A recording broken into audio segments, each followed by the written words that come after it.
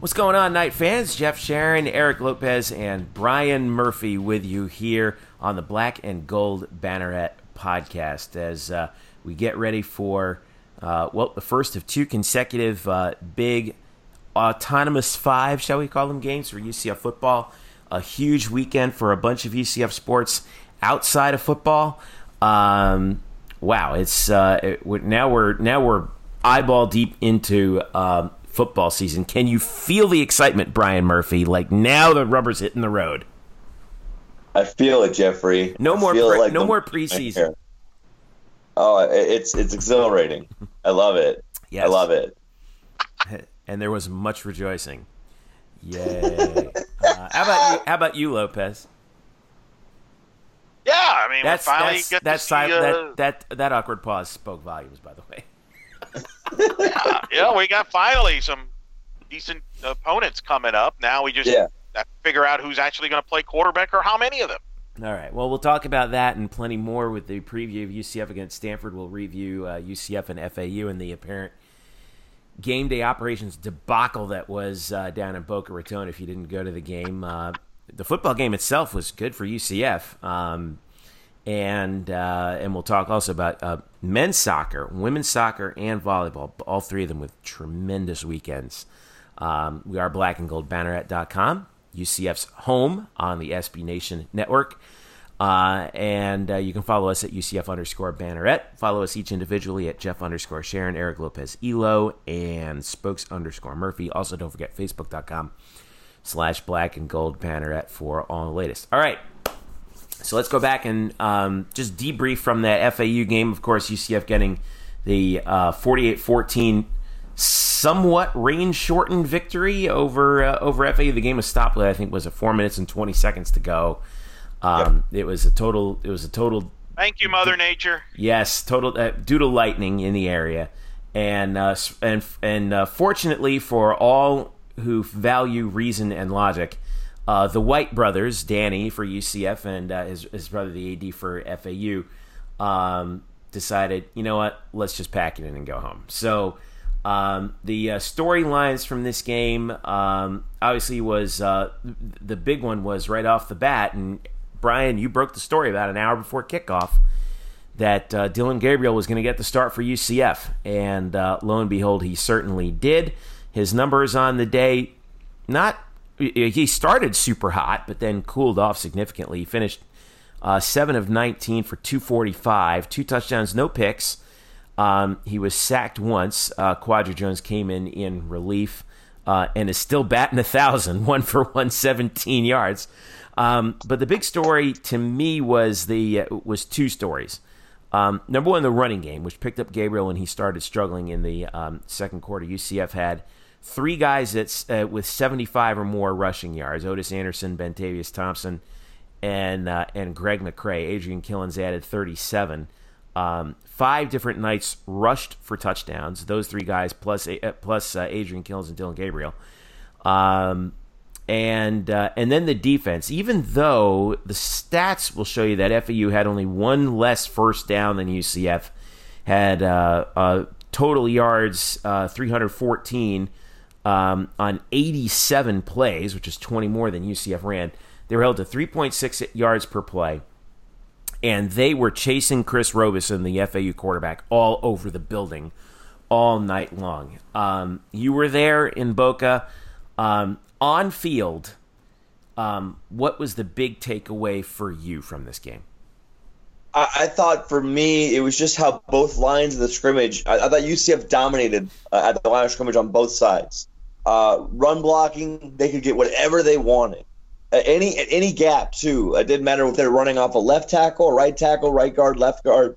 They could get anything they wanted on the ground with their backs. FAU blitzes a lot. They send a lot of pressure, and that pressure got home a few times to Dillon Gabriel. Caused him that pressure caused some of the incompletions. So that is something that they probably need to be better at. But the run blocking was amazing. And then for the defense, just getting in the backfield again. I think they had 16 tackles for loss. Yeah, 16 tackles for loss. Hilarious talking to defensive line coach Shane Burnham this week, and I wanted to ask him about how how proud was he about the tackles for loss with his defensive front? And he's like, yeah, that was probably one of our worst games. That was probably one of the worst games we've had. That was our worst game, worse than FAMU. And, didn't have good hand placement. We lost contain a few times. We missed some tackles. And it just goes to show, like, we can see, like, what we see a lot, in the stat sheet and in our momentary glimpse of live action can be a lot different than what the coaches see upon review of the All-22 film. Well, I mean, if that was one of their worst performances, I'd hate to see what happens when they actually have it going. Elo, you were watching the game as I was back here in town. You brought up that point too about UCF dominating the line of scrimmage, and what I think is interesting is teams people look at teams like UCF that play the offensive scheme that they do as the opposite of what they do is dominate the line of scrimmage, because you run the spread offense because you can't dominate the line of scrimmage. But that's what UCF is doing. And what was your big sort of storyline coming out of this game as well for you? I think somewhere George O'Leary was watching with a smile on his face, and he's like, that's the kind of football I like. Right? Because it's really running plays every 7 seconds and spreading everybody across the field. Yeah, but you say that, but I'm going to tell you something. You could play that, but the bottom line is Josh Heupel and George O'Leary are not that different. They both believe in running the football and being physical up front. And now the difference is that Josh Heupel, does not huddle, whereas George did. But really, the concept's the same. And we can be as fancy as you want with football, but it comes down to the nuts and bolts. And Murph has alluded to it. Is about being physical up front and dominating the line of scrimmage. And that's what UCF did, and that's what the George O'Leary teams did when they were good, and that's what this Heupel team is doing well. So while we're going to spend a lot of time, rightfully so, on the quarterback situation, it really didn't matter who was lining up at quarterback, because with that offensive line, which we've said has a chance to be their best offensive line they've had since the Fiesta Bowl team of 2013, in my opinion, when they had the McRae brothers, and the depth and the talent they have in the backfield, this team could dominate in running the football, and that's really, I think, what Josh Heupel likes. And he said that, and he's said that in press conferences about running the football, establishing the run, and then that will set up the passing game and the play action and going on top vertically. I think, to me, that's the takeaway with this football team. It's funny, people have this idea that it's this open offense, but in reality, when this team is clicking on cylinders, really it's running the football and dominating at the scrimmage. And I think that's why, that's why I think if you're George O'Leary and you've watched UCF football, that part of it at least is quite familiar as a successful formula. Well, it took a lot of pressure off of Gabriel, who had that hot start in those first 2 drives. I think it was 3 for his first time. And by the way, 3 for his first 5 and led the 2 touchdown drives. And by the way, there was an interesting number that came from the CBS telecast. They didn't say who the last guy was, but Gabriel had 7 completions. Dylan Gabriel, true freshman, making his first start, 7 completions for 245 yards, and that was the most yards on the fewest completions for a college quarterback since 2003. I would have loved to have known who that guy was, but we got word that, first of all, what was the situation with Brandon Wimbush officially, Brian? And then your analysis of Dylan Gabriel in that game, because it was an up and down game, but a win is a win, right?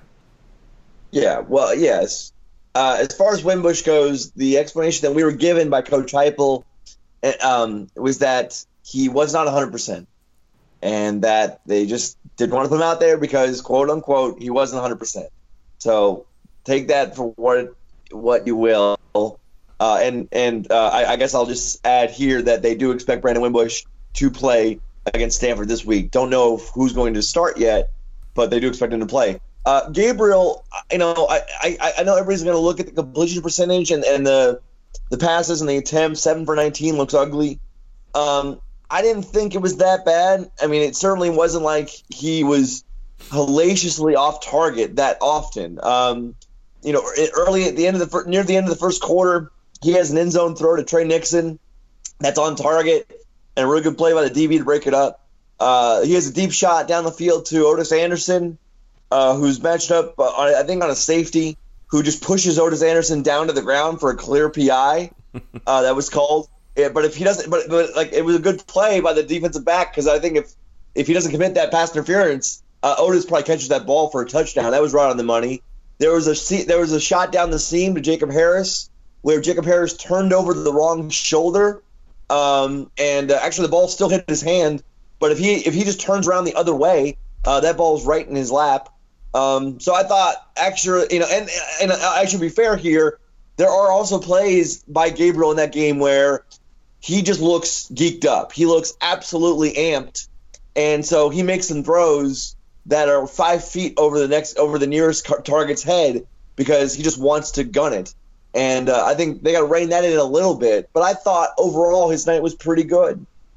Yeah, I thought that it was good having the running game kind of back him up when he was kind of scuffling there in the second quarter, and then they're like, look, let's just settle down a little bit here, and you'll be all right. Now, we got word also this week, as if the quarterback situation wasn't complicated enough, Darryl Mack is cleared, and he will be. And now, what's the story with him? Are we going to see him at all?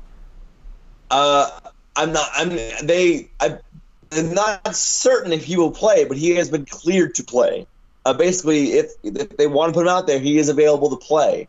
And, we talked to Coach Jeff Lebby today, the quarterback's coach Jeff Lebby today, and it was brought up about, rust. And, he missed all of training camp, obviously, because he's been on the mend since early July with his broken ankle. So he missed all of training camp. And he just got cleared to practice last week.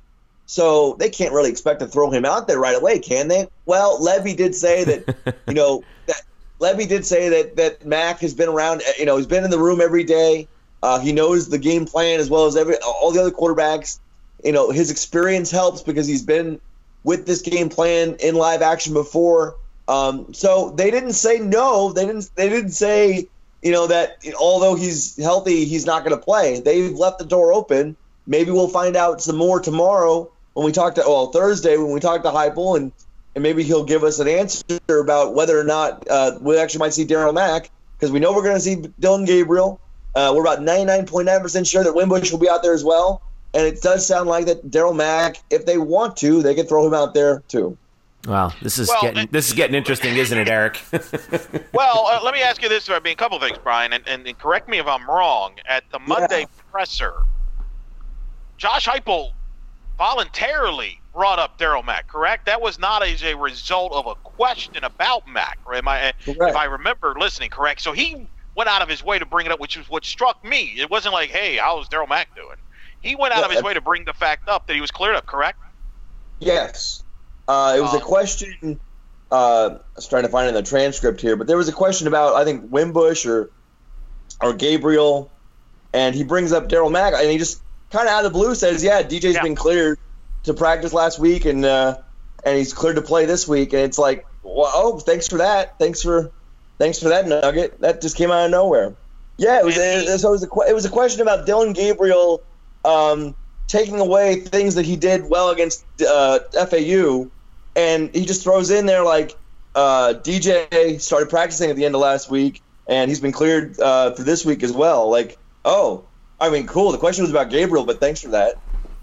That was fascinating to me, and he even expanded on his coach's show Wednesday night with Mark Daniels about how he's been practicing this week, and even before he wasn't cleared, he's been throwing, and he's been around the team and things like that. It's very fascinating to me. I think a couple things here. We knew he was. We did know. We knew that he was on the practice field about 2 weeks ago. But like jogging and throwing, and I mean we've seen him throw before game. We saw him throw before the FAMU game. He was out there throwing. He wasn't in full pads, but he was out there throwing and pushing off of his foot, and really turning off of his foot. It's his lead foot, the left one that he broke. So he's been throwing for a while. He's been out there doing just working out and cardio. But now he has been in the offense, practicing with the offense for the past week or so. But again, we'll see if they want to throw him out there. I don't know. I have no inside information on this. This could be a Quadri Jones situation where if the game gets to the point where they are comfortable with it, then they could get Mack some snaps later on, I believe. Or they could play him early. I mean, this is the thing. There's a couple things here. Dillon Gabriel has played in 2 football games. The redshirt rule is you can play in 4 before you got to make a decision. In other words, if Dillon Gabriel plays in plays in 5 games, you cannot redshirt him. Now UCF could still play him in 2 games and still redshirt him. And I just wonder, Brian, to me, because we focus so much in this quarterback battle, Wimbush Gabriel, because Mack was out with the injury.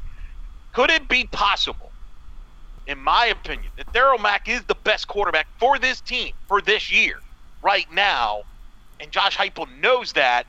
The tricky thing that kind of threw this off is the injury, and now the question is, how do you bring him back in? Do you start him right away? Do you bring him in for Stanford? Do you wait till Pittsburgh? Do you wait whenever? That's going to be, to me, the fact. But I get a sense, Brian, we're going to find out, obviously, in the coming days and weeks. And, who knows, we're recording this on Wednesday night. This could completely change, as we've learned in the past, with news coming out Thursday, Friday. It could change when they take the field on Saturday, for all we know. Correct. But I got to tell you, Brian, my gut tells me is I don't know if this staff wants to depend on a true freshman for a majority of a game against a team like Stanford. I got to have a feeling they kind of want to use a guy like Mack who's been in a big game before, no? Yeah, no, I think they're gonna use Mack, but I think to your point of they want to redshirt Gabriel. To that, I'll say this. I think they certainly had aspirations of doing that when the season was before the season started, when Wimbush and Mack were both healthy. And maybe they had aspirations of doing that before the season started against FAMU. However, I do believe that Dillon Gabriel is probably the best natural passer on this team at the quarterback position. Among the 3, among the Wimbush, Mack, and Gabriel, I think Gabriel is clearly their best thrower. And there is this thing that Mackenzie Milton talked about last year about the kids from Hawaii, because Hawaii as a culture is so laid back and cool and calm that for the kids to come off the island and play college football on the mainland, that sort of carries over into these pressure situations. And we've seen that with Mackenzie, the way he performs in pressure situations.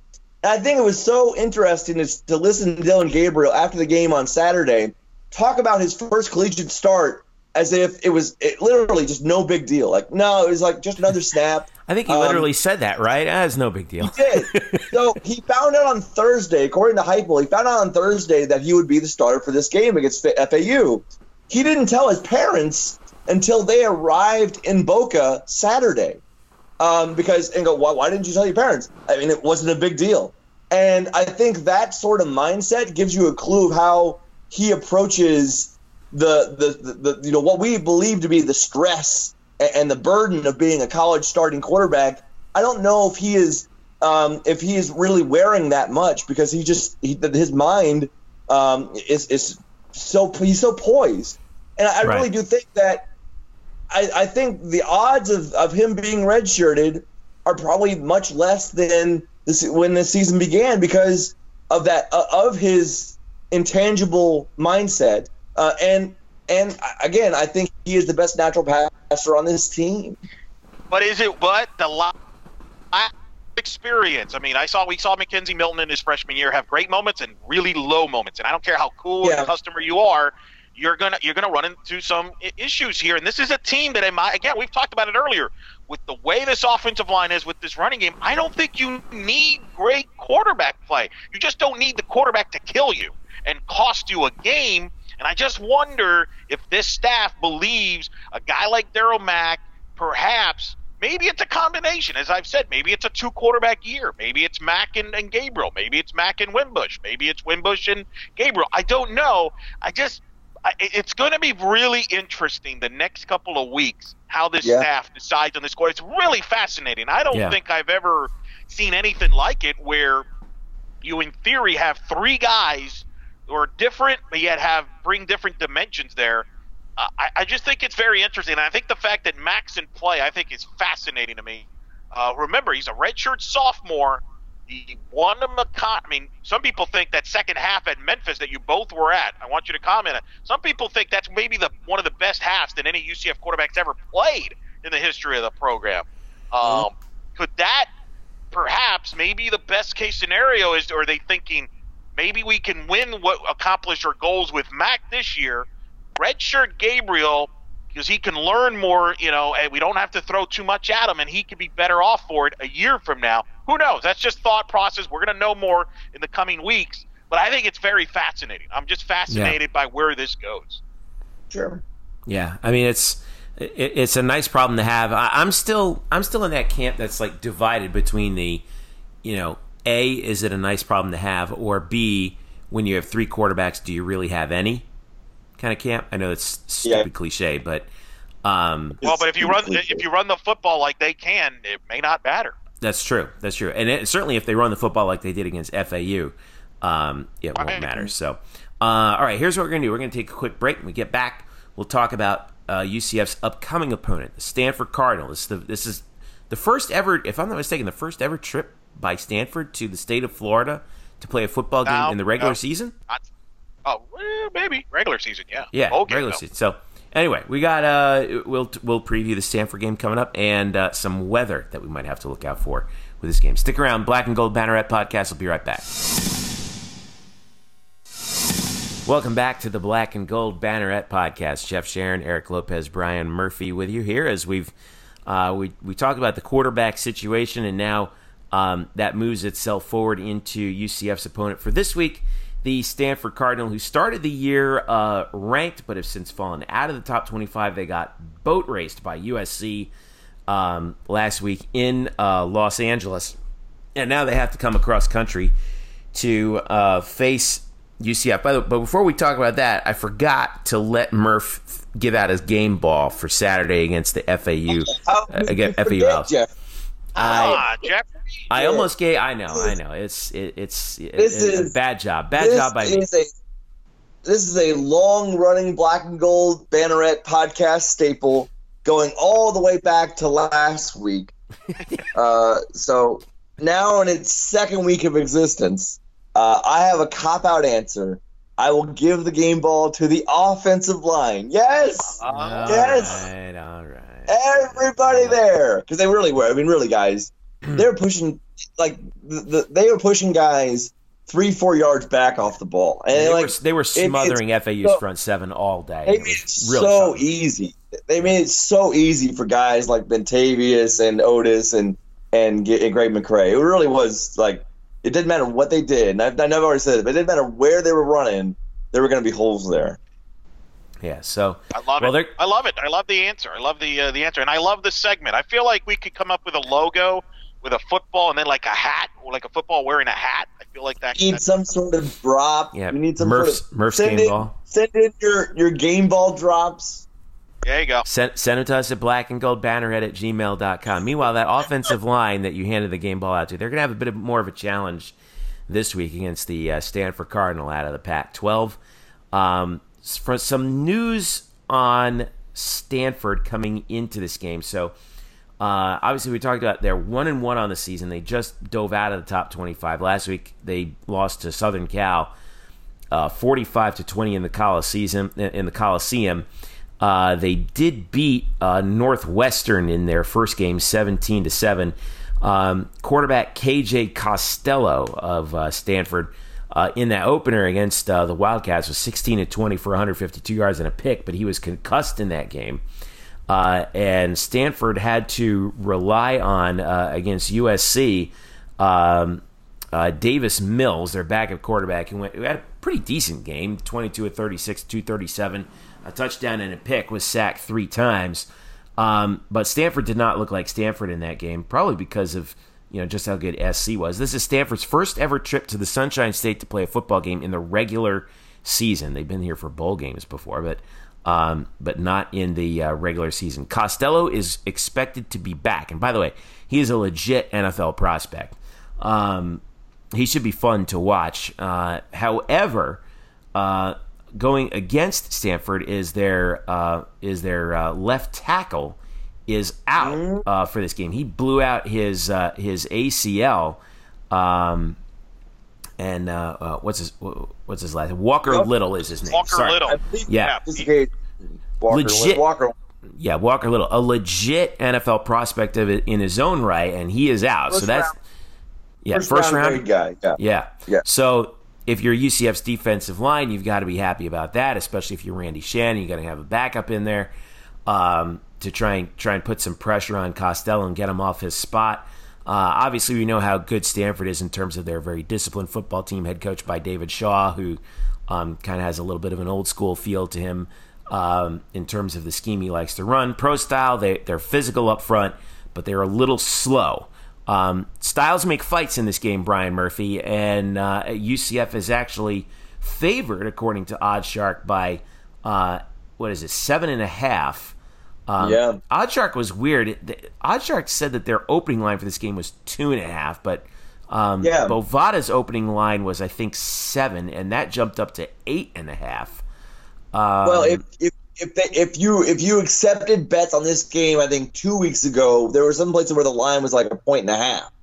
Yeah. So since that that was 2 weeks ago. Yeah. Well, that's what happens when you lose your left tackle. So over under is at 61. By the way, 70% of the money is on UCF minus 7.5. 65% of it is on the over the 61. Brian, I'll start with you. What do we make of this game? This is a big-time opponent. This is a big time slot for UCF. 3:30 p.m. on Saturday on ESPN. A lot of eyes are going to be on Spectrum Stadium once again. What does UCF have to do to impress whoever may be watching? Win authoritatively. I mean, like David Pollock said, guys, it's too bad that Stanford lost. They're out of top 25 now. Yes, the narrative is already set. As if that makes them inferior. It's amazing. Yeah. No, I mean, everybody knows what this is for UCF. The guys on the team know what this game is. And it really isn't just another game. I know they'll all say that, and I've been fortunate enough to have a couple guys be bold and say how this game means a little something more because it's Stanford. And I'll write about that for the site later on this week.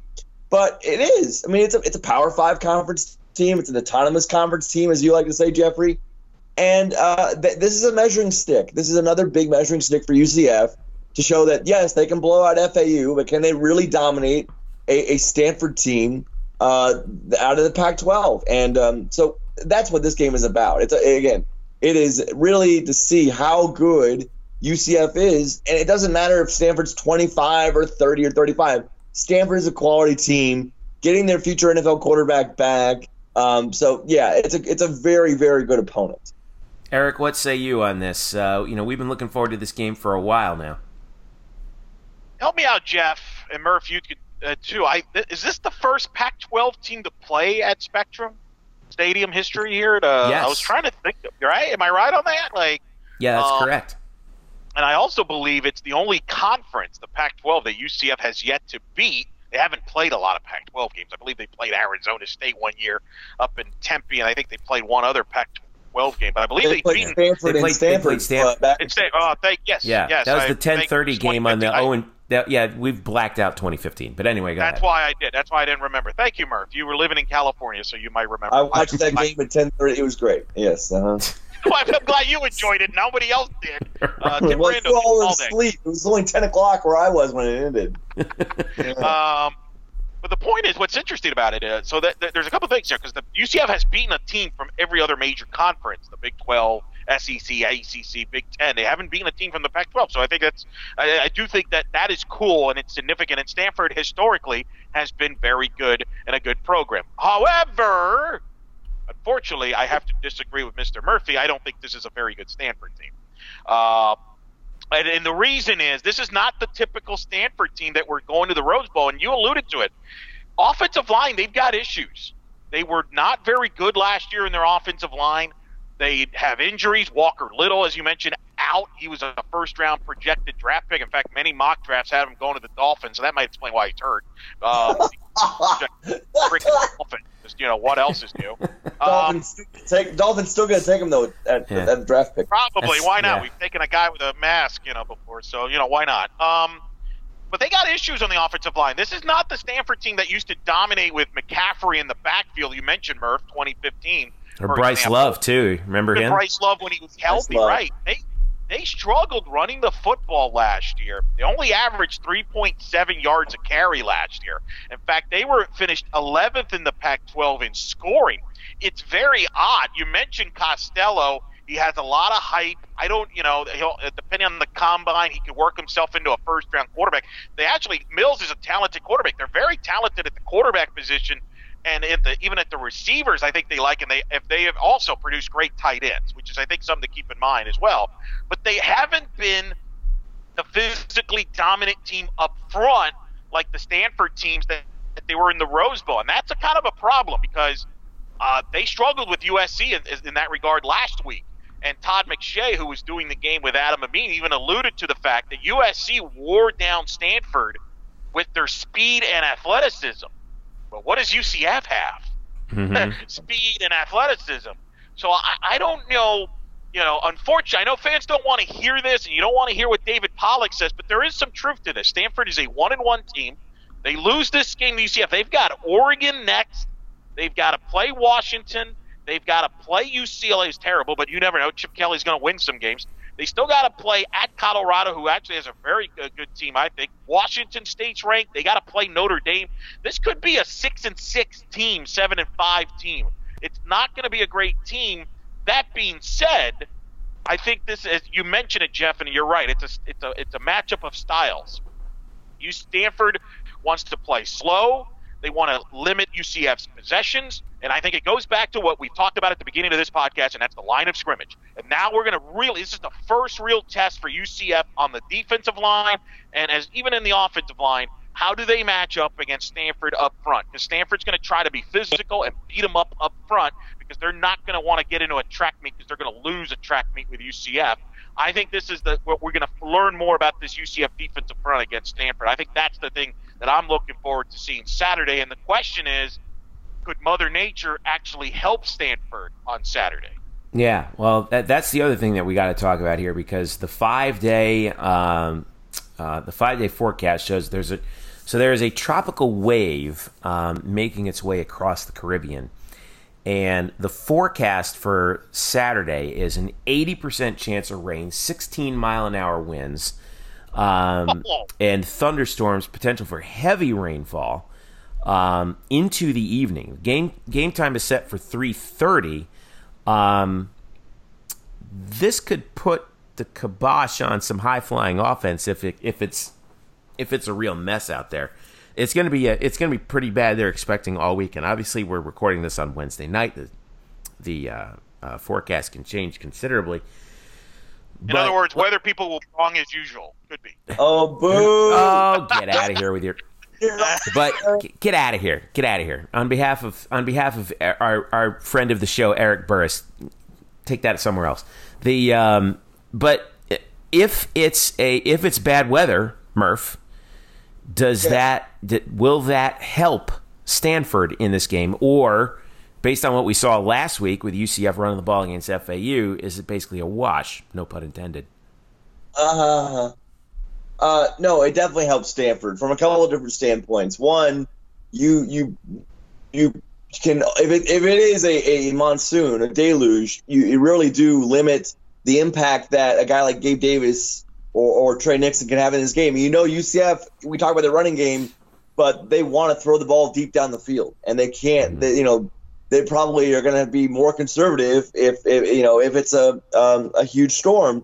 And secondly, that rain brings the temperature down, and I think that allows Stanford to be more able to keep up with the tempo. And this is one of the things that we were wondering about heading into this week was Stanford going like Pitt last year, when Pitt came here last year and was flopping all over the turf because they couldn't handle the heat and the tempo combination. That if it was a hot Saturday afternoon at the Bounce House with that UCF tempo against Stanford, would they be able to hold up? Well, if it's a massive rainstorm, then it's probably going to be pretty cool and at least more bearable than a 95-degree day with 105-degree heat index. Oh, sorry, Murph. Go ahead. Well, I was going to say it's in Stanford's favor if there is a deluge. I was just thinking, and I had to get this out there. So, all right, let's say it's raining out. got to run the football, right? Probably not going to do it very well with Dylan Gabriel since since we're thinking he's your pass first guy, right? Does this not set itself up for the return of the Mac? Boy, you've really wearing tinfoil hat tonight, Jeffrey. Well, but this is an interesting question, though. Well, this is the thing, though. How do you trust Mac protecting the football? That's true. In bad conditions. I mean, that was the issue with him, right? He had the 3 fumbles in the first half against Memphis. Actually, 4 fumbles and 3 fumbles, and one of them was falling on for a touchdown. But anyway, correct. I mean, so I don't know. Confirm that Hayden Kingston will be starting this game for UCF at quarterback now. Hayden Kingston. Or you could play the quarterback that has started against Stanford in his career, Brandon Wimbush, which has played in these type of conditions. South Bend is not the greatest of weather year round. I'm just saying. So it's very interesting. Now the good news is, yes, it does. I agree with Murph. It helps Stanford, but I also think this does help. It helps that you have a Greg McCray, right? Doesn't that?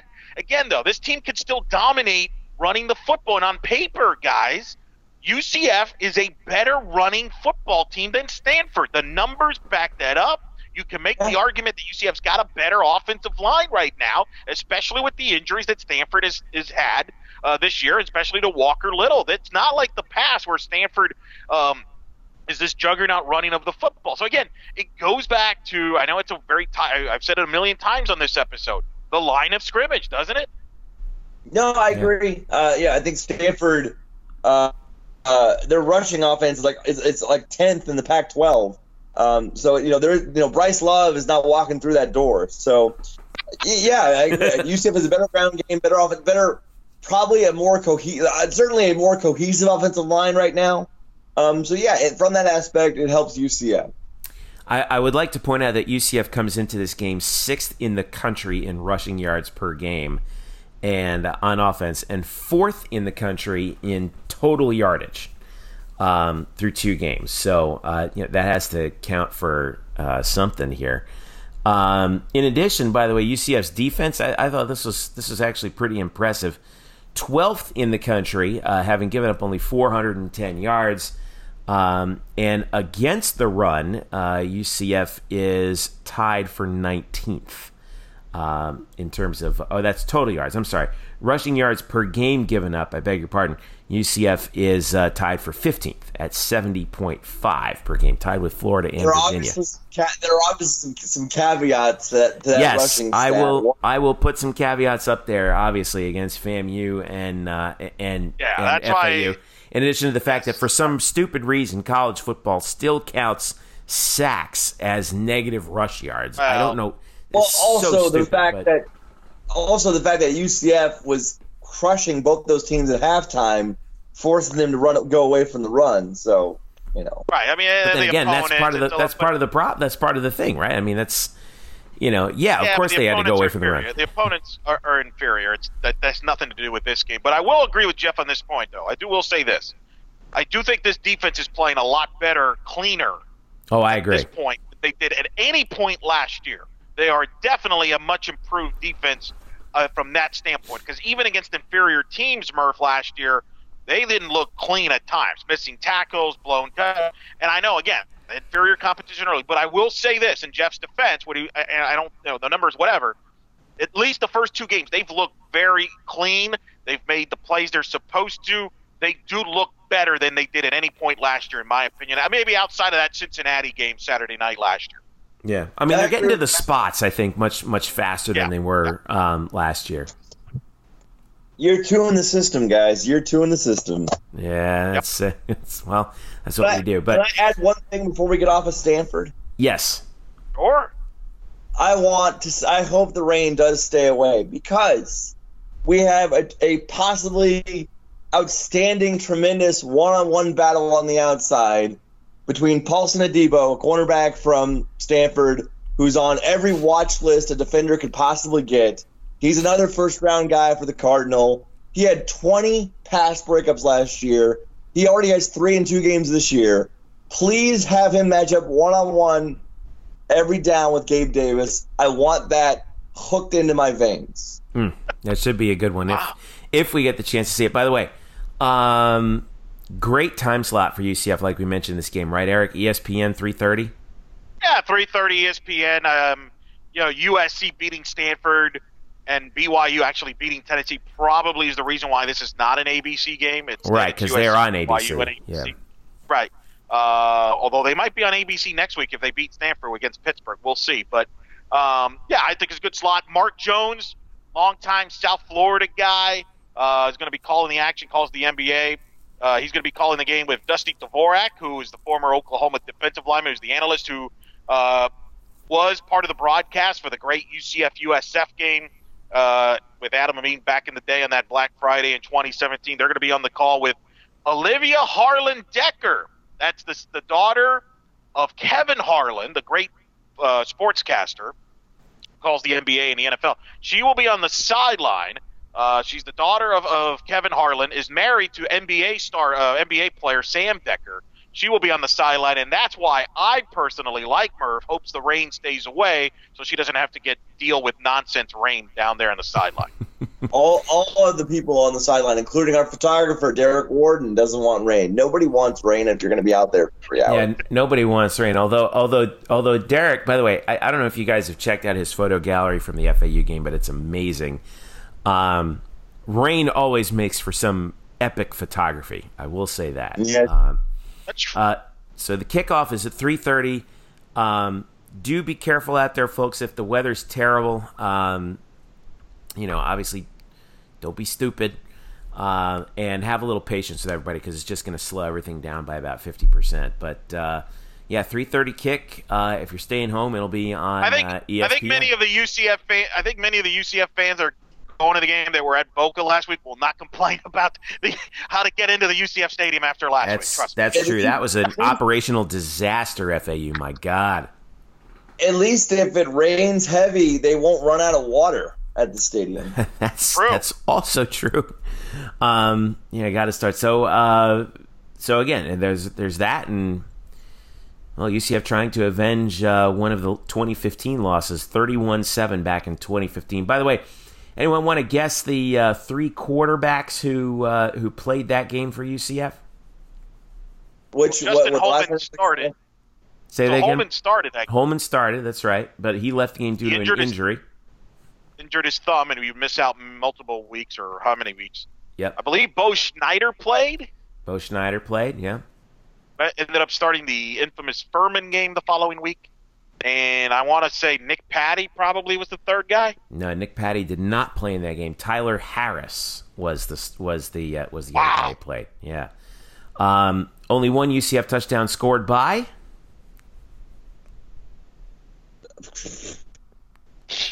You got me on that. I'm actually surprised you guys are. The year already. I'm actually surprised you guys are not guessing this guy. Because we blacked out of I blacked out of the season. I try to forget who was on the team. So help me, Jeff. Traquan Jeff, Smith. don't leave in the wind. Traquan Smith. Yes, the only Traquan so you're saying Smith. that history could repeat itself. In theory, we could build a tradition against Stanford where we play three quarterbacks. It wouldn't be the first time if we played three quarterbacks this Saturday. Yeah, 6 quarterbacks in one game. In 2 games against Stanford, that would be something. All right, we're going to take a break. When we come back, we will talk about the other sports that actually happened this week with men's soccer getting a big victory over RPI Top 50 from last year, women's volleyball with a clean sweep over the weekend, and women's soccer as well, getting a big result as well. Stick around. The Black and Gold Banneret podcast is back after this. All right, welcome back to the Black and Gold Banneret podcast. Jeff Sharon, Eric Lopez, Brian Murphy with you here as we finish off talking about a busy weekend for the Olympic sports for UCF, and a big weekend it was. And we will start with women's soccer. They went to Gainesville, and let's put it this way: in the last 245 minutes of play between UCF and Florida in women's soccer, UCF has outscored Florida by a combined score of 8-0. A 2-0 victory for UCF. It was Kristen Scott who had the second goal that wrapped it for UCF. Ali Gudorf had the first one early in the game, the first 2 minutes and 15 seconds, And wow, UCF getting the job done up in Gainesville. Eric Lopez. This was a game that UCF really needed because they came into it winless. They were 0-1-2, and having tied their last two games, they get the win over Florida. And now Florida was receiving votes in the Women's Soccer Coaches Poll, the United Soccer Coaches Poll, but the Knights going to Gainesville and get a big W here, and they face Arizona State at home on Thursday. But this felt like the spark win that they needed, right? Absolutely. I thought it was a complete game defensively. I thought they were solid against a Florida offense that's capable of scoring. I thought they got off to the great start scoring early to play with the lead and then held there, and then Kristen Scott with the goal, and then they put it away late in the match. Very solid performance. The match was on SEC Network Plus. I got to watch it a little bit afterwards, after the tape version, because obviously Sunday, it's NFL Sunday, so I was watching football, but I watched it later. And I thought it was a much more complete performance than they've had in any of their previous matches, and it's something for them to build about. By the way, for everybody that complains about rankings, they hate UCF, they always drop. Why do they drop? What's great about this, in women's soccer, UCF gets their first win of the year, and they're receiving votes. We're receiving votes right off the bat. Boom. Huh? How about that? So I think that's awesome, and it's a big win for them. And now the question will be, can they carry that consistent performance over to their home match against Arizona State on Thursday night? Arizona State, Pac-12 team, talented roster, coming all the way to Orlando. This is a finish of a home-and-home. UCF played at Arizona State 2 years ago, and I believe beat them in a very hype, dramatic match. So I expect another exciting match, and I'm curious to see how this defense can build on that momentum from the Florida game, led by Kanya Plummer, the defenseman who obviously was in the World Cup, captain for Jamaica's, one of the captains on this UCF team, was honored as the American Conference Defender of the Week. More importantly, was honored as one of our 3 stars here on the Black and Gold Banneret, the prestigious award that has begun now for 2 weeks. But I thought they were solid. And if they can continue to play well in the back line, because I think they have enough firepower offensively. It's just a question is, can the defense be consistent? And I think Florida was a good step. Yeah, and by the way, Allie Goodorf also won conference honor roll. She was the Rookie of the Week for that goal against Florida. And you mentioned Kanye getting Defensive Player of the Week as well. So that's some props out to them. Their counterparts on the men's team also had a pretty big week. They had a Friday-Sunday at home. They tied Penn State 2-2 in double OT. Cal Jennings had both of those goals for UCF. But then they get, Sunday they played the University of Texas, Rio Grande Valley, UTRGV. Before you scoff at that, UTRGV last year finished 48th in the RPI. And they were picked to finish second in the WAC. That's the conference that they're in. And the game goes to OT. UCF gets a PK in OT, and Yoni Sorokin puts it away in the 107th minute to finish it off. Cal Jennings and Andres Hernandez both had goals. UCF actually blew a 2-0 lead in this game. They were up 2-0 after the first 3.5 minutes. UTRGV came back with a goal in the 90th minute to tie it, but then Sorokin got the PK goal. And it was funny. I watched the reaction of the players coming off the field, and they had this look. The body language was very much like, "Oh man, I can't believe we got away with this one." But a win is a win is a win. They're 2-1-1 on the season, Eric, and that could be. Has potentially a big RPI win for them too against Rio Grande Valley. No, it is. Well, you get the win, clutch there. I'm sure Coach Calabrese a little disappointed with his defense, not just in that match, but in the Penn State match. They had the lead in the Penn State match. I watched that, and they gave up the goal there, a couple goals there. They probably wish they would have had back, but have won that match easily. So I think they want to clean some things up defensively. But look, they have the firepower offensively, and I'm just going to say this, and I know some people aren't going to like this, but I think it's true. I think Cal Jennings right now is the best UCF athlete on campus in general right now. You might be right about that. This guy is unbelievable. And I think, Jeffrey, if he continues this pace, he scored basically 4 straight goals going back to the game winner against North Carolina, scored both goals against Penn State, scored the first goal a few minutes in against UTRGV, and just watching him is just impressive because the thing is, that the defenses are planning to stop him, and they can't. And he's just a skillful scorer, and is such a delight. And I think, to me, if he continues this trend, he's going to be the American Conference Offensive Player of the Year for the second year. He's probably going to be an All-American for a second time. And I think he is going to enter the conversation among maybe one of the greatest men's soccer players this program's ever produced. And I think he has a future in the MLS. Maybe Orlando City may actually do something smart for a change and draft him because they could use somebody that can actually put the ball in the net once in a while. But he's just unbelievable. I just think he is phenomenal. And I'm just going to speak his praises all year because, man, that guy deserves it. Because I don't think, Jeffrey, you tell me, I can't remember a more exciting men's soccer player that we've ever had than Cal Jennings. And it's just unbelievable to watch his growth. Yeah, he's been I mean, he's a cheat code. There's no other way I can really describe it. I mean, it's just a treat to watch him play.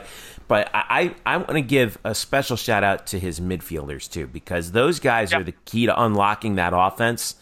And what they've been able to do to set him up for his opportunities has just been a work of art. And seriously, this is the most exciting soccer team in the state of Florida. It really is. At any level. 100%. And I agree, 100%. We'll watch. Jennings, by the way, tied for 8th in the country in goals with 4. 3 guys are tied at the top with 6. Aris Briggs of Georgia State, Anders Engebretsen of St. Mary's, and Jordan Hall of UConn. So Cal, interestingly enough, is not even first in the conference in goals. So that might be an interesting race we have to keep an eye on, is between him and Jordan Hall of UConn to see who gets top honors at the end of the year. Men's soccer coming up there. By the way, they are number 16th in the United Soccer Coaches poll. Jennings and goalkeeper Yannick Edel won conference awards this week. Edel was a goalkeeper he did very well. I'll tell you what, he did very well. The reason he won that, Jeffrey, because defensively kind of let him down a little bit, and he had to make some big saves to preserve those results that they got. They got to clean that up a little bit here as they get ready for VCU on Friday night and beyond. Yep, VCU on Friday, and the following Wednesday they're at FGCU on the 18th, so we'll be keeping an eye on that as well. Last but not least, women's volleyball. Opening up the 2019 home slate at the UCF Challenge against South Carolina, Albany, and Kansas. South Carolina and Kansas, both kind of middle-of-the-pack teams in their respective conferences, the SEC and the Big 12. Albany actually finished they went to the championship game of their conference, or championship match of their conference, and lost in 5 last year. But these are 3 very much improved teams. South Carolina and Kansas, you're going to get some good athleticism with those squads. And UCF just clean sweeps everybody. 3-0, 3-0, 3-0 in all 3 matches. The biggest challenge came from South Carolina, obviously, but man, what they did against Kansas on Sunday was really something. Held them to 15 in 2 of the 3 sets. And that was with Kansas basically taking away McKenna Melville in that match. She only had 5 kills in the match, but it was the right size, including Anne-Marie Watson, who just really took care of business. And UCF was able to come away with that clean sweep before they have a big tournament coming up on the road at Illinois State, the Redbird Classic, where they will face 2 top 15 teams, Marquette, who's number 7, and Illinois, who's number 14. So this is now we're really going to separate the women from the girls, so to speak, with UCF taking on that schedule, aren't we? Well, credit to Illinois State for scheduling that tournament. I know, right? Marquette, Illinois. UCF. Some would argue UCF should be ranked top 25 based on what they did last year and what they've done so far this year. I think we can agree. I would like to think if UCF were to go, let's say, 2-1 this weekend, maybe that gets them a top 25 ranking. But well, they're receiving votes right now, but they're the last team receiving votes. Which means what? They're ranked what? Well, they're ranked. Well, I don't know what they're at, but they have 6 total. Let's see, 26, 27, 28, 29, 30, 31, 32, 33. What do you think that is? Is that just because they don't have the brand name in volleyball? I mean, I'm kind of surprised by that. I mean, they returned pretty much everybody from last year's team. It's because it's because it's unfortunately the American just doesn't get the respect in volleyball that it probably should. Cincinnati, by the way, is receiving votes, and they're receiving more votes than UCF, but they're only 2 spots ahead with 20 total votes. Meanwhile, if you look at the top 25, all right, number 1, it blacked out on me. Hang on, let me refresh it here. But Murph, are you hearing this? Are you hearing this? See, it's not just a football thing for all those fans that get upset with the football rankings, Murph. Everyone, it's rigged. Like Adrian Killen said today, it's on Twitter. Everyone is overlooking UCF in every sport every day. Did he really did that? He did that? Wow. Good for him. Good for him. It's exactly. I love it when when you got, when Adrian Killens is like it's like, hey, this is what I think. I really don't care what you think. All right, so here's the top 25. Ready? Pac-12, Big 10, Big 12, Big 10, Big 12, Pitt's ACC, they're 6. Marquette's Big East, but then Big 10, Pac-12, SEC, Pac-12, BYU, and then Big 10, SEC, Pac-12, Creighton, Hawaii, and they're always up there. But BYU too, right? Wouldn't you qualify? BYU and Hawaii are kind of like those programs that are always like the Boise States in football and Gonzaga and men's basketball. They're always there, so that's why. Great analogy. And Hawaii has been in the top 25, I swear, for 40 consecutive years. The Colorado, USC, Mizzou. Y'all sense a trend here? A lot of Big 12. Right. A lot of Pac-12, a lot of Big 10. Florida State rounds out the top 25 at number 25, and then you have, in the receiving votes category, you have your Colorado States, your San Diegos, your Rice, Cincinnati, Dayton, and UCF. That tells me that's you want to complain about football. You're absolutely right, Eric.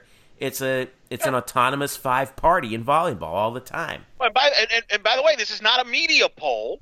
It's the coaches. That's right. Well, SIDs, and that's the thing that people don't get. Like, that's the way it is. Like, coaches are just as guilty as media because they tend to, they will tend to give the benefit of doubt to a program they're used to. No, oh yeah, Hawaii, they're always great, and so boom, boom, boom.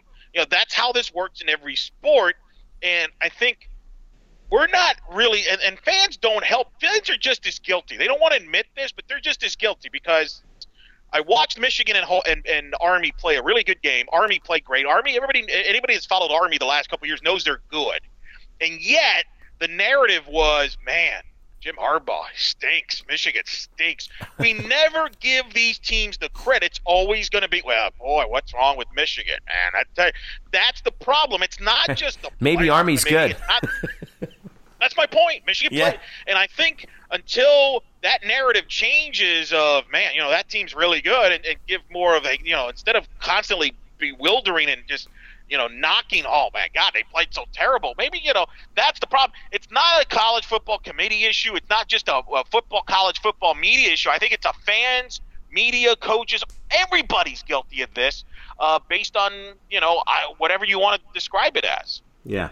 So, except Murphy. Murphy is right down the line. Right. Murphy is not right. Murph, you don't get caught up in all that. No, I am my own man, Eric. So UCF volleyball will face. By the way, this is great. Like I said, number 7 Marquette, number 14 Illinois, and then the host Illinois State. All 3 UCF matches will be shown live on ESPN Plus, and I'll make sure I get the link out for those of you who might be interested in watching. And that's big. And by the way, quick shout out to Christina Fisher, who was named the UCF Challenge MVP. Even though she was second on the team in kills, she was outstanding all 3 matches. And Mackenzie Chambers has become a real force for UCF on that right side.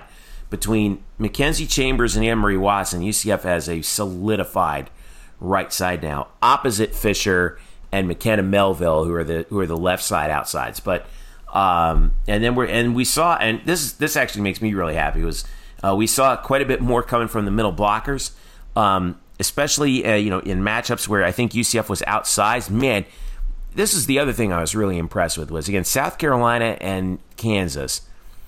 UCF was more athletic than South Carolina and Kansas in both matches, and it wasn't close. The closest was South Carolina, but Kansas, you might think, Big 12, Big 12 volleyball. They've been around for a while. Their team's kind of been around the block. They're a little down right now, but still by comparison, pretty good competition. Much bigger than UCF. They had 6'5", 6'3" across the middle, and UCF just it didn't matter. It didn't matter because UCF was that much more athletic than they were. So this should be a very interesting test for Coach Dagenet's squad against Marquette, Illinois, and Illinois State coming up. So, all right. Kind of a homecoming of sorts for assistant coach Jenny Bauer, who obviously coached in the Missouri Valley. Yeah. Coached Valley before coming over here. He's got a lot of family, friends, and people up there in the Normal, Illinois area. I know they're going to probably come over there, hopefully root for UCF as well. So, and give her credit too, right, Jeffrey? Because she's been part of that recruiting that they've had there with Todd there, the building this young talent, this nucleus that they have currently. Yeah, and it shows so far, and it's been really something to watch. And the entire coaching staff has just been a well-oiled machine these past 2 seasons. It's really been something to watch. So one last thing I wanted to point out. Props to UCF women's golf. They were up at the Cougar Classic, which was hosted by College of Charleston, up in Charleston, South Carolina, and on what was it? They finished their third round. This is according to UCF. They finished their third round with a combined team score of 279. That's the lowest par 72 score for UCF since the UCF Challenge in the spring of 2017. So props to them for getting it done. It's and playing really well. Maria Balcazar, Anna Laura Collado, who were fantastic last year, are back. Elizabeth Moon is back. And also Tunrata Pidden and Chinatsu Kobayashi contributing for UCF. So congrats to them on an outstanding weekend as well. Good birthday gift for Coach Marin, who had her birthday earlier this week. Yeah, belated happy birthday to Emily Marin, by the way, and friend of the show. So let's wrap this thing up. Eric and Brian. Brian, I'll start with you. What do you have coming up this week as we prepare for this monstrous game against Stanford?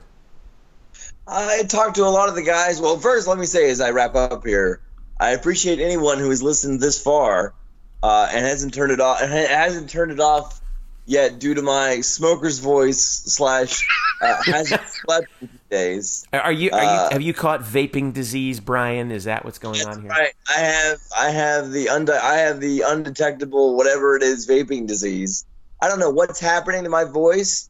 But I feel like did you scream a lot? Either A, you must have screamed a lot during the Yankee Red Sox series, or B, you screamed a lot during the Giants Cowboys game. It's got to be one of the two. Oh no, Giants Cowboys was thoroughly depressing. I was mostly just crying. Yeah. I was in a fetal position on the couch for that, but anyway. Probably on Saturday when I heard they were starting Gabriel, I'm like, what? That was what happened. That's true. But anyway, yeah, it's been really tough. So thanks for listening. Secondly, I will put up an article most likely on Friday, maybe Thursday night, because I've asked a lot of the guys on the team about, playing an autonomous, conference team and if it means anything different. And short answer, yeah, it does. A lot of the players had some pretty revealing and honest answers to the question of playing Stanford. So I'll put that up there. And then I'll have my checklist or whatever it is thing that I don't know what to call exactly. I love it. I love that you've been doing this, by the way.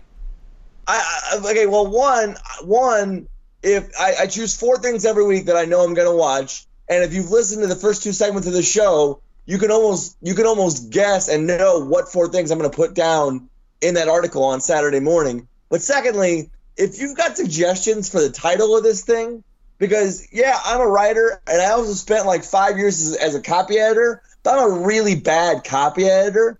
So if anybody's got title ideas, send them my way because I don't like the way this thing is titled. Yeah, we got. What's the title now, currently? Send your suggestions right now. James Reed, by the way, we need you on this because you're pretty good at branding. Send your suggestions right now to UCF_Banneret on Twitter. It's currently called I don't even know because it's such a not even infirm title, but it's basically called my UCF checklist. Yeah, it's like your week 2 checklist. It's like the week 3 checklist for this week. Now I couldn't do Murphy's Law list. I mean, I don't know. Oh, Murphy's Laws. Yes. Yeah. No, I will not do Murphy's Law because one, it's too cliche. Secondly, people don't understand that Murphy's Law is negative. Murphy's Law says anything that can go wrong will go wrong. So I'm not throwing that out there in the ether.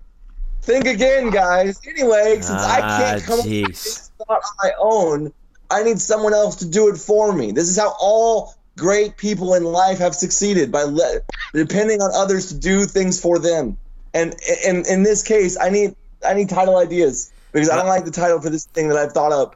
Anyway, we need something that rhymes with law or something alliterative with the letter M or B. Also, Brian, I will take any wheelchair jokes or any wheelchair puns that's gonna fit into football as part of the title for this thing. Because look, my Twitter handle is spokes_Murphy. I mean, obviously, I'm not shy. So if you have wheelchair puns that you could fit into this, I'm all about it. But I will have that Saturday morning, and then I will definitely try to have the review up on that on Sunday or Monday. I couldn't do that for the FAU game because I was down in Boca till late, and then Monday was just a complete cluster for me. So anyway, that's what I've got coming up, and I'm going to eat 6 lozenges now. All right. By the way, I do want to give a shout out. to our SB Nation compatriots at ruleoftree.com. Ruleoftree.com. If you want to catch up on what's going on with Stanford, head on over to their site. They do a fantastic job with that. Matt Vassar's over there, Jack Blanchett, and Grant Avalon do a wonderful job. And their entire staff over there, Charlie Foy, all the guys. So make sure you follow them this week. Rule of Tree on Twitter is where you want to go. Rule of Tree. Eric, what do you got coming up? We got right now on the Black and Gold banner the aforementioned 3 stars. Our 3 stars of the week for tonight's athletes. Obviously, mentioned earlier, Kenya Plummer was one of them. Who were the other 2? Check it out. Black and Gold banner will nominate and award, give acknowledgement to 3 UCF athletes each week on the Olympic sports scene. We'll be doing that all year round. And then I'm going to be hanging out with Murph in the press box on Saturday there, hopefully helping him with the voice there. If he needs some coffee, I may have to go get him some coffee or some tea. Can we get some coffee, please? God. Oh, there you go. Jesus. We heard the man's voice. I'll be with him on Saturday. We'll be in the press box. Weather permitting, we may do some videos, but it all depends what weather, whatever this tropical system is called or whatever it is that is supposedly coming here, but probably won't come here because most meteorologists get it wrong anyway. But anyway, how dare you? How dare you? Eric is unabashedly going. I am coming to. Thank you. What is this? I'm coming to the defense of meteorologists everywhere.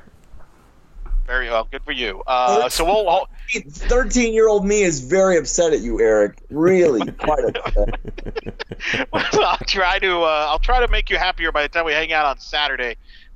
Maybe you can rip me on the video on the Saturday there. We'll see what we can do. We'll see what the elements allows us to do, and then I actually got to work and get post-game audio from both teams. So I'm actually going to be hearing what David Shaw has to say about UCF.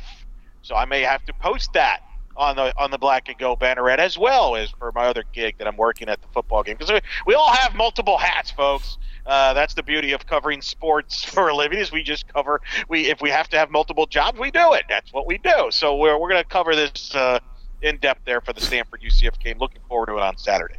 I wear multiple hats. I wear multiple Stetson fedoras. That's right. It's a cheap hat plug. Maybe that's what we should call your too easy, and I'm not going to count that one. Can we call it? Maybe we should call Murph's Game Ball like the fedora hat of the game or something. Like that. Huh? He gets to. This guy gets to wear the fedora. That's right, the fedora. Oh, I like it. Can we do that? Let's put that to a vote. Let's go with it. And I will have obviously we'll be captaining the live blog from the game with UCF and Stanford. Will be following what UCF volleyball does this weekend in that big, in that massive weekend that they have coming up. And be sure to follow us along at UCF_Banneret on Twitter, Facebook.com/blackandgoldbanneret, and of course blackandgoldbanneret.com, where we will have. Of course, Luke Sierras' preview of the game. We'll have another roundtable with Jeremy Brenner coming up. Lots of stuff coming for you as we get ready for UCF against Stanford. Please be safe out there. If the weather's bad, give everybody a little bit of extra patience. It might be one of those kinds of days out there, but hopefully we'll have a good football game for the national audience on Saturday. For Eric and Brian, I'm Jeff. Thanks for listening. This has been the Black and Gold Banneret podcast. Enjoy the Stanford game. Catch you next week.